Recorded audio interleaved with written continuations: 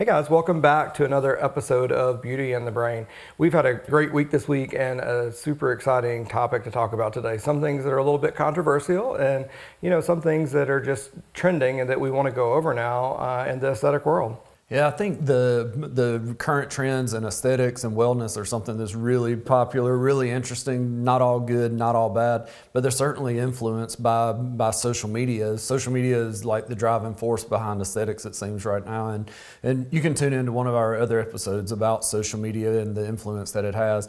But it's really interesting to me, these trends and how people kind of jump on the bandwagon, whether they're good, bad, mild, or crazy as they can be. We have seen some crazy stuff, some crazy requests. So what do you think is the craziest thing that you've seen? Probably one of the craziest things I've seen is scalloped lips. And so, that really wasn't on our agenda necessarily to talk about today, but it is something that's super crazy. And if you look at this, it's where, we tend in our practice to go more for normal shapes, a little bit of augmentation of what a patient has normally. But we've seen these patients come in with social media pictures where it literally looks like an oyster shell or they're scalloped, and instead of having just peaks in the middle, they kind of have them all the way around their lips. And I think it's absolutely crazy, and it's kind of, to me, falls more in body modification than really anything that we do medically for aesthetics. For me, I think it's brows.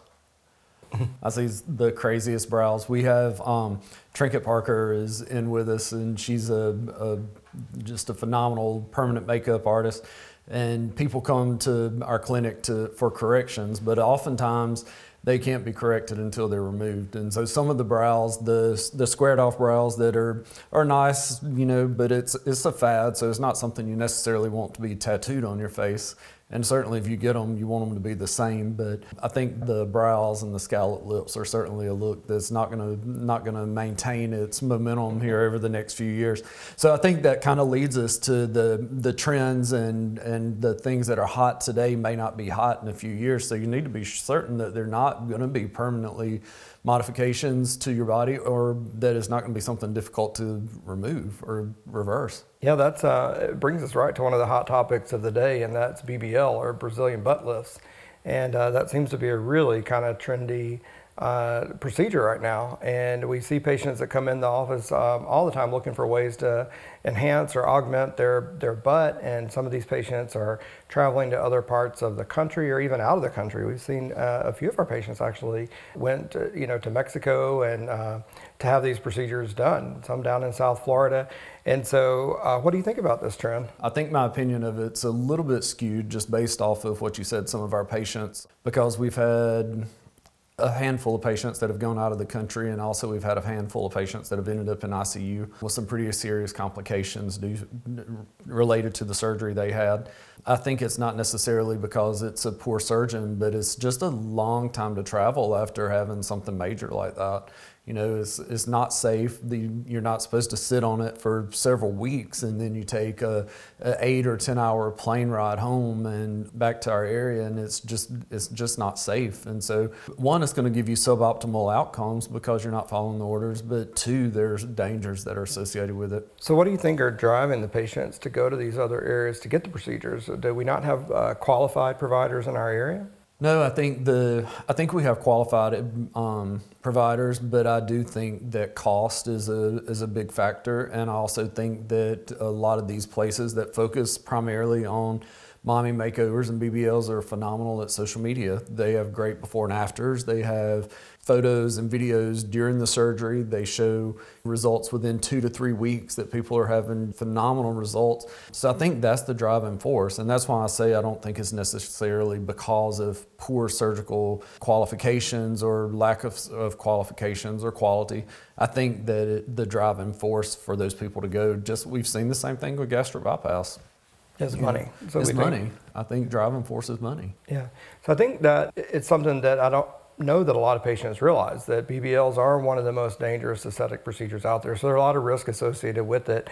So not just the aesthetic outcome. So we talk about the travel and the post-procedure care that's needed to make sure that you have an optimal outcome. But really medically, there are dangers associated with this procedure. And I think when we look at the results and it looks great or somebody likes it and they don't really fully understand all the risk involved with it, one of the big ones being fat emboli. And so that's where a portion of fat gets injected inadvertently into a blood vessel. It can cause things pretty severe, like respiratory failure, cardiac arrest. You can end up on a ventilator for that. Or you can get infections, which may even not show up for several weeks, and you're already away from the area that you had the procedure back in your hometown. Possibly could have to find somebody locally to deal with that. So I do believe that it's an area that is pretty trendy, and a lot of patients will travel for these procedures when they can save some money without really thinking that they may end up spending more money in the long run to care for the complications. There are several devices. It leads us to one of the other topics, but there are several devices on the market for body modification, if you want to call it that. And so I think when you start comparing the cost of 10 or 12, 15 sessions of some of these machines that we use, whether it's one of the muscle strengthening or tightening or the fat dissolvent, there are several different technologies out there. But I think whenever you compare the cost of, catching a flight over to Mexico, being healed up, you're done within 2 to 3 weeks, hopefully. And that cost and your heal time versus having that commitment of using some of these body modification technologies that are on the market. It sounds really good to start with. So let's just, but before we jump into another topic, talk about how would you go about finding a qualified provider if you were interested in a BBL? So for myself, I've recently had a treatment, and I think there are a lot of qualified providers out there. So you have to find. To clarify, you haven't had a BBL. I have not. I probably need one, but I have not. I need a mommy makeover. I recently had a platysmoplasty and a lower neck lift. I think that one of the things that is really important is, one, the provider needs to be qualified. You need to have certifications are important to me. Education's important to me. Before and afters was important to me. And you have to find that provider that fits you. For my particular case, I didn't want to be put to sleep. And so I found a provider that was able to do that and give me the results that I wanted. So I think the leading thing should be safety. Like, I know price is a driving factor a lot of times, and I completely understand that. But at the end of the day, your life is more important than a dollar. Yeah, correct. And I've had surgical procedures before as well. And so liposuction from one of our local surgeons. And we had this discussion, and I was kind of a little bit different than you in terms, I didn't mind paying the extra money. I wanted to actually be monitored by an anesthesiologist. I wanted to have some sedation. During the case, I wasn't comfortable with just oral medication only. So I think that there's a range of things that you can consider when you're choosing your provider. For those of you, just to kind of break down what is a BBL, it's a Brazilian butt lift, and it usually traditionally involves fat transfer. So they're liposuction or a procedure somewhere to remove fat from one part of your body and transfer it to your butt to enhance it to make it look bigger.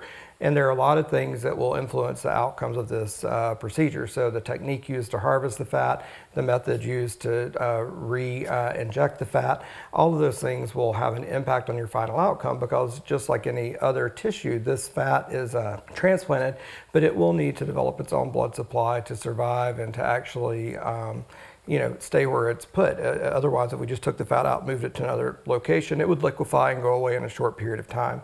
So I believe when you're looking for a provider, what I would look for is their history. Where were they trained? What is their training? And I would look for a board certified plastic surgeon to do this procedure, particularly a board certified plastic surgeon that does a fair amount of liposuction and fat transfer. So not every surgeon that does fat transfer has great results with that. And so we know that there's a fair amount of fat that will not survive the transfer. And so I would look for someone who does a fair amount of those specific procedures. I would ask what are their safety protocols and what is their plan if something goes wrong. And if they can't tell you that, or if they're unable to kind of go over their emergency plan with you, then I would consider looking for another provider. So any procedure that you're going to undertake, the provider should be able to tell you the benefits, the risk, what are the alternatives, and when they go over the risk, that should be thorough, and you should be able to ask them what is their emergency plan and them confidently give you that answer. And if not, with any procedure, but especially something like a BBL, that should trigger you to go and look for someone else to do that procedure. Well, I think we all have fat in areas that we don't want it, and we all need fat in areas that we do want it. So that kind of leads us to another topic that is like hot right now. And I say it right now, it's been hot for several years, probably from the beginning of time, is weight loss.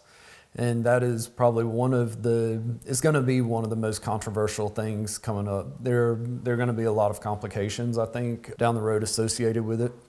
And I think that that's one of the areas when you're talking about a qualified provider, is not just with surgery, whether you're looking for injections or if you're looking for weight loss or if you're just looking for someone to coach you, you need to don't be ashamed to vet your provider. And so we see it all the time with how many people are out there now prescribing weight loss medications, and they're not benign. They're changing the body. They're changing the way we think about food. That's one of the ways that they work, is they're changing your hormones. They're changing the way your stomach empties these foods. What are your thoughts on that? Yeah, I think that it's still so early in this trend that we all have a lot to learn about it. And so that this is something that many med spas are incorporating, and we've done weight loss in the past in our practice and kind of stopped for a while, and now we're re-exploring that area again. And we're seeing results with these newer medications that are injectables that rival that of gastric bypass. So some of the results we're seeing with this, you traditionally could only get if you had some kind of surgical intervention, which I think is great for the patients overall, because we're going to be minimizing risk of secondary problems like high blood pressure and diabetes, high cholesterol. We know a lot of those things are easier to control with weight management, but I also don't think that we know enough about these medications being used in the volumes that they are. So in the hundreds or thousands of patients that are receiving them, that we fully understand the rebound effects when you go off of those medications and any kind of long-term risk associated with those. Obviously, if we're using FDA-approved medications, they've been through safety studies and they've got indications for those procedures. But a lot of these are being used in an off-label fashion, where we're just saying that this is a desired side effect of a medication designed to treat something else. Well, I think these weight loss medications that are so popular, I think they can be used correctly, because they should be used as a guide to teach you how to live from this point forward, because let's take it for granted, like, we're not all diabetics. It's a tool to teach you how to eat, to how to go forward. If you're on this medication and you can only eat half of a steak, then when you come off this medication, keep in mind that that's what you really should be eating to maintain the current weight that you're on. Because if you go right back to eating a full steak or a full sandwich in the morning for breakfast, then you're going to gain weight, when you come off the medication. So I think if the medication's used properly, then it is a good thing. But also, it's not a benign, it's a medication. That's the reason it's prescription only. There are tests and histories that should be very thorough before starting these medications. Not everyone's qualified. And so I think that that's kind of the danger that we'll see in the future, is someone that has a history or is at high risk for thyroid cancers. This certainly increases your risk. These are things to take into consideration, is that it's not just an over-the-counter medication to curb your appetite for a couple of days. It's something that can alter your body forever. So do you think that these medications replace stimulants, which were commonly used in weight loss prior to the development of some of these new diabetic agents or weight loss agents? I certainly don't think they're a replacement. I think all of these medications have their place, first of all. And some of them are even being used in combination, because stimulants are actually, used for several different things. And certainly appetite cravings is one of the things that's curbed by it. But I don't think that they're a replacement. And I don't even necessarily think that they're safer. I think addiction is probably one of the things that we have to really be concerned about with the stimulants, where that's not such a big deal with the other medications that are now on the market, the injectables being used for it. So from a provider standpoint, maybe it's a little safer, but I do think also that you can't underestimate the power of the medication. So other than side effects of this, things, such as obviously you have to be screened properly, make sure there's no personal or family history of thyroid cancers. And then, what are some other drawbacks that you see of this? One of the things I've heard, and I don't know if you want to comment on, is the patients really complain about price. And this is something pretty expensive for a lot of patients. Well, I think price is certainly a factor, and especially with insurance not covering a lot of these medications now. We have some compounded pharmacies that are doing formulas that are very similar to the own brand or to the branded medications, and people are getting really good results with those. So I think that that price is a driving point for that. In addition to price being a concern for some patients, so you mentioned that we have compounding pharmacies as an option. And I believe that we only have that option right now because these medications are on a national shortage. And so we'll see if production increases and the ongoing availability of the medications. What are some of the things in the aesthetic industry that you see changing as a result of all of these new diets and new diet medications? Ozempic face is all over social media right now, so I guess weight loss in the long run is really good for our aesthetic business. So we've treated this for years though in gastric bypass patients and sleeve patients. When you start having that mid-face wasting, it really ages you. So, as well as having the health benefits for not having that extra weight, there are also some health concerns and cosmetic concerns as far as just the look. So I think Ozempic face is certainly the most common right now that we're seeing. Yeah, so the Ozempic face, for those of you listening that may not be, familiar with this is after, kind of what you see in anybody after they've undergone like a major weight loss. So after a gastric bypass surgery, excessive dieting, some kind of acute or chronic illness, or quick weight loss from all these diet medications. And it's also something that we see with aging, and it's typically where in our cheeks and in the middle of our face, the fat pads that are normally there and kind of give us that nice round cheek and kind of holds up the lower portion of our face, that goes away and the fat kind of descends.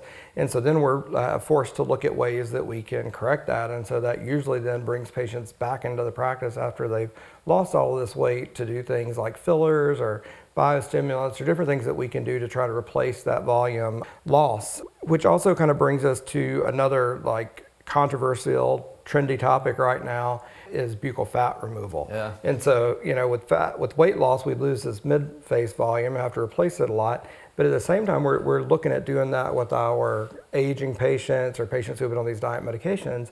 There's this whole trend of people out there having fat removed from their cheeks. And so kind of where it sinks in the lower portion.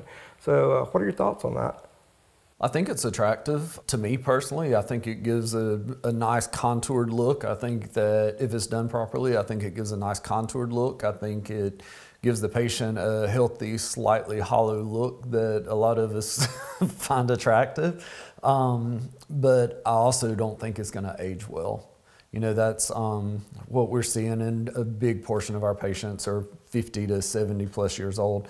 And that's one of the big things that we do is mid-face volumization. And, when you start removing these natural fat pads, then you're going to deal with jowling and sagging skin. It's going to change the skin texture in that area.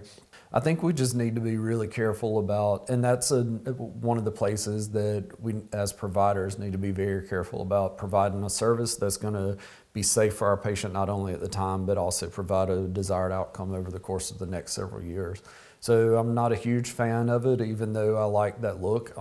I think that it's something that we can achieve with some other things. You can do some mid-face volumization, some cheek augmentation. You can contour with some of the PDO threads and other treatments that we have available.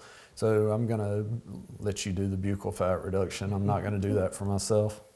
Yeah, I think I would like that look, and I definitely have considered it, but I also agree with you. It's something that we have to be concerned with as we age, and so I'm probably going to opt out of that one as well, because I'm getting at the age where I'm going to need to start worrying about that fat moving to other areas. But maybe in my 20s or 30s, I would have considered that. Again, this gets back to the same thing that I think you'll hear as a common theme throughout a lot of our episodes, and if you see us in person, is making sure that you see providers that understand this aging process, that understand the ramifications of some of these, procedures that may give you a nice immediate or short-term result, but you got to think of how that's going to look in the long run. So we don't provide buccal fat reductions in our practice, but we do have several surgeons in the area that do a great job that we refer to for our patients that are wanting that. And if in your area, I would suggest that, like any of the other procedures, look for before and afters. Ask for the, how often they do these procedures. It's not something you want. Vet your provider. I mean, regardless of what you're doing. And that kind of leads to some of the other, we mentioned threads during that. What do you think about the cat-eye lift? I know you're a big thread fan. I think that's probably one of the hot trending things this year that's been going on. We've been seeing a lot of it. Brow lifts have been around for a long time, but we haven't been seeing a lot of this until just fairly recently. So yeah, I mean, I'm definitely a huge fan of PDO threads. And one of the areas that we can easily augment is a brow. So prior to this, it was a pretty big surgery that you had to undergo to get an actual surgical brow lift. And now we can accomplish, it's not a permanent result, it's a more short-term result, but we can do that with PDO threads. So for the cat-eye lift or a foxy lift, is where we're going to use these threads to temporarily lift the outer portion of the brow. Again, I think that's something that you have to evaluate and make sure the patient is the appropriate candidate for that. And we can do that in the office by kind of simulating what that lift is going to look like. And that's not something that's a nice look on every patient.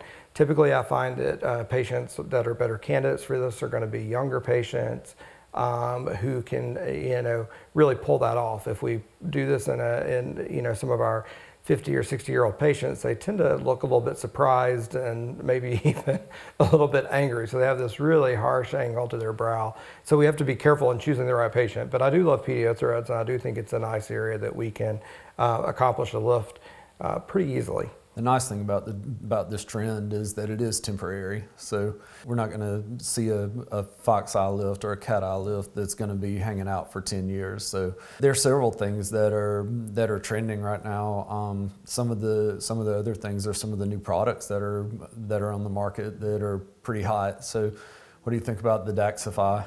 Yeah, so Daxxify has been recently released in the US. So for those of you who haven't heard of Daxi or Daxxify, that's one of the newer neurotoxins. So when we talk about neurotoxins, that's a kind of a broad class of products, but they're all similar. I think most of us are familiar with the brand name Botox, and that is the one of the original products made by the company Allergan.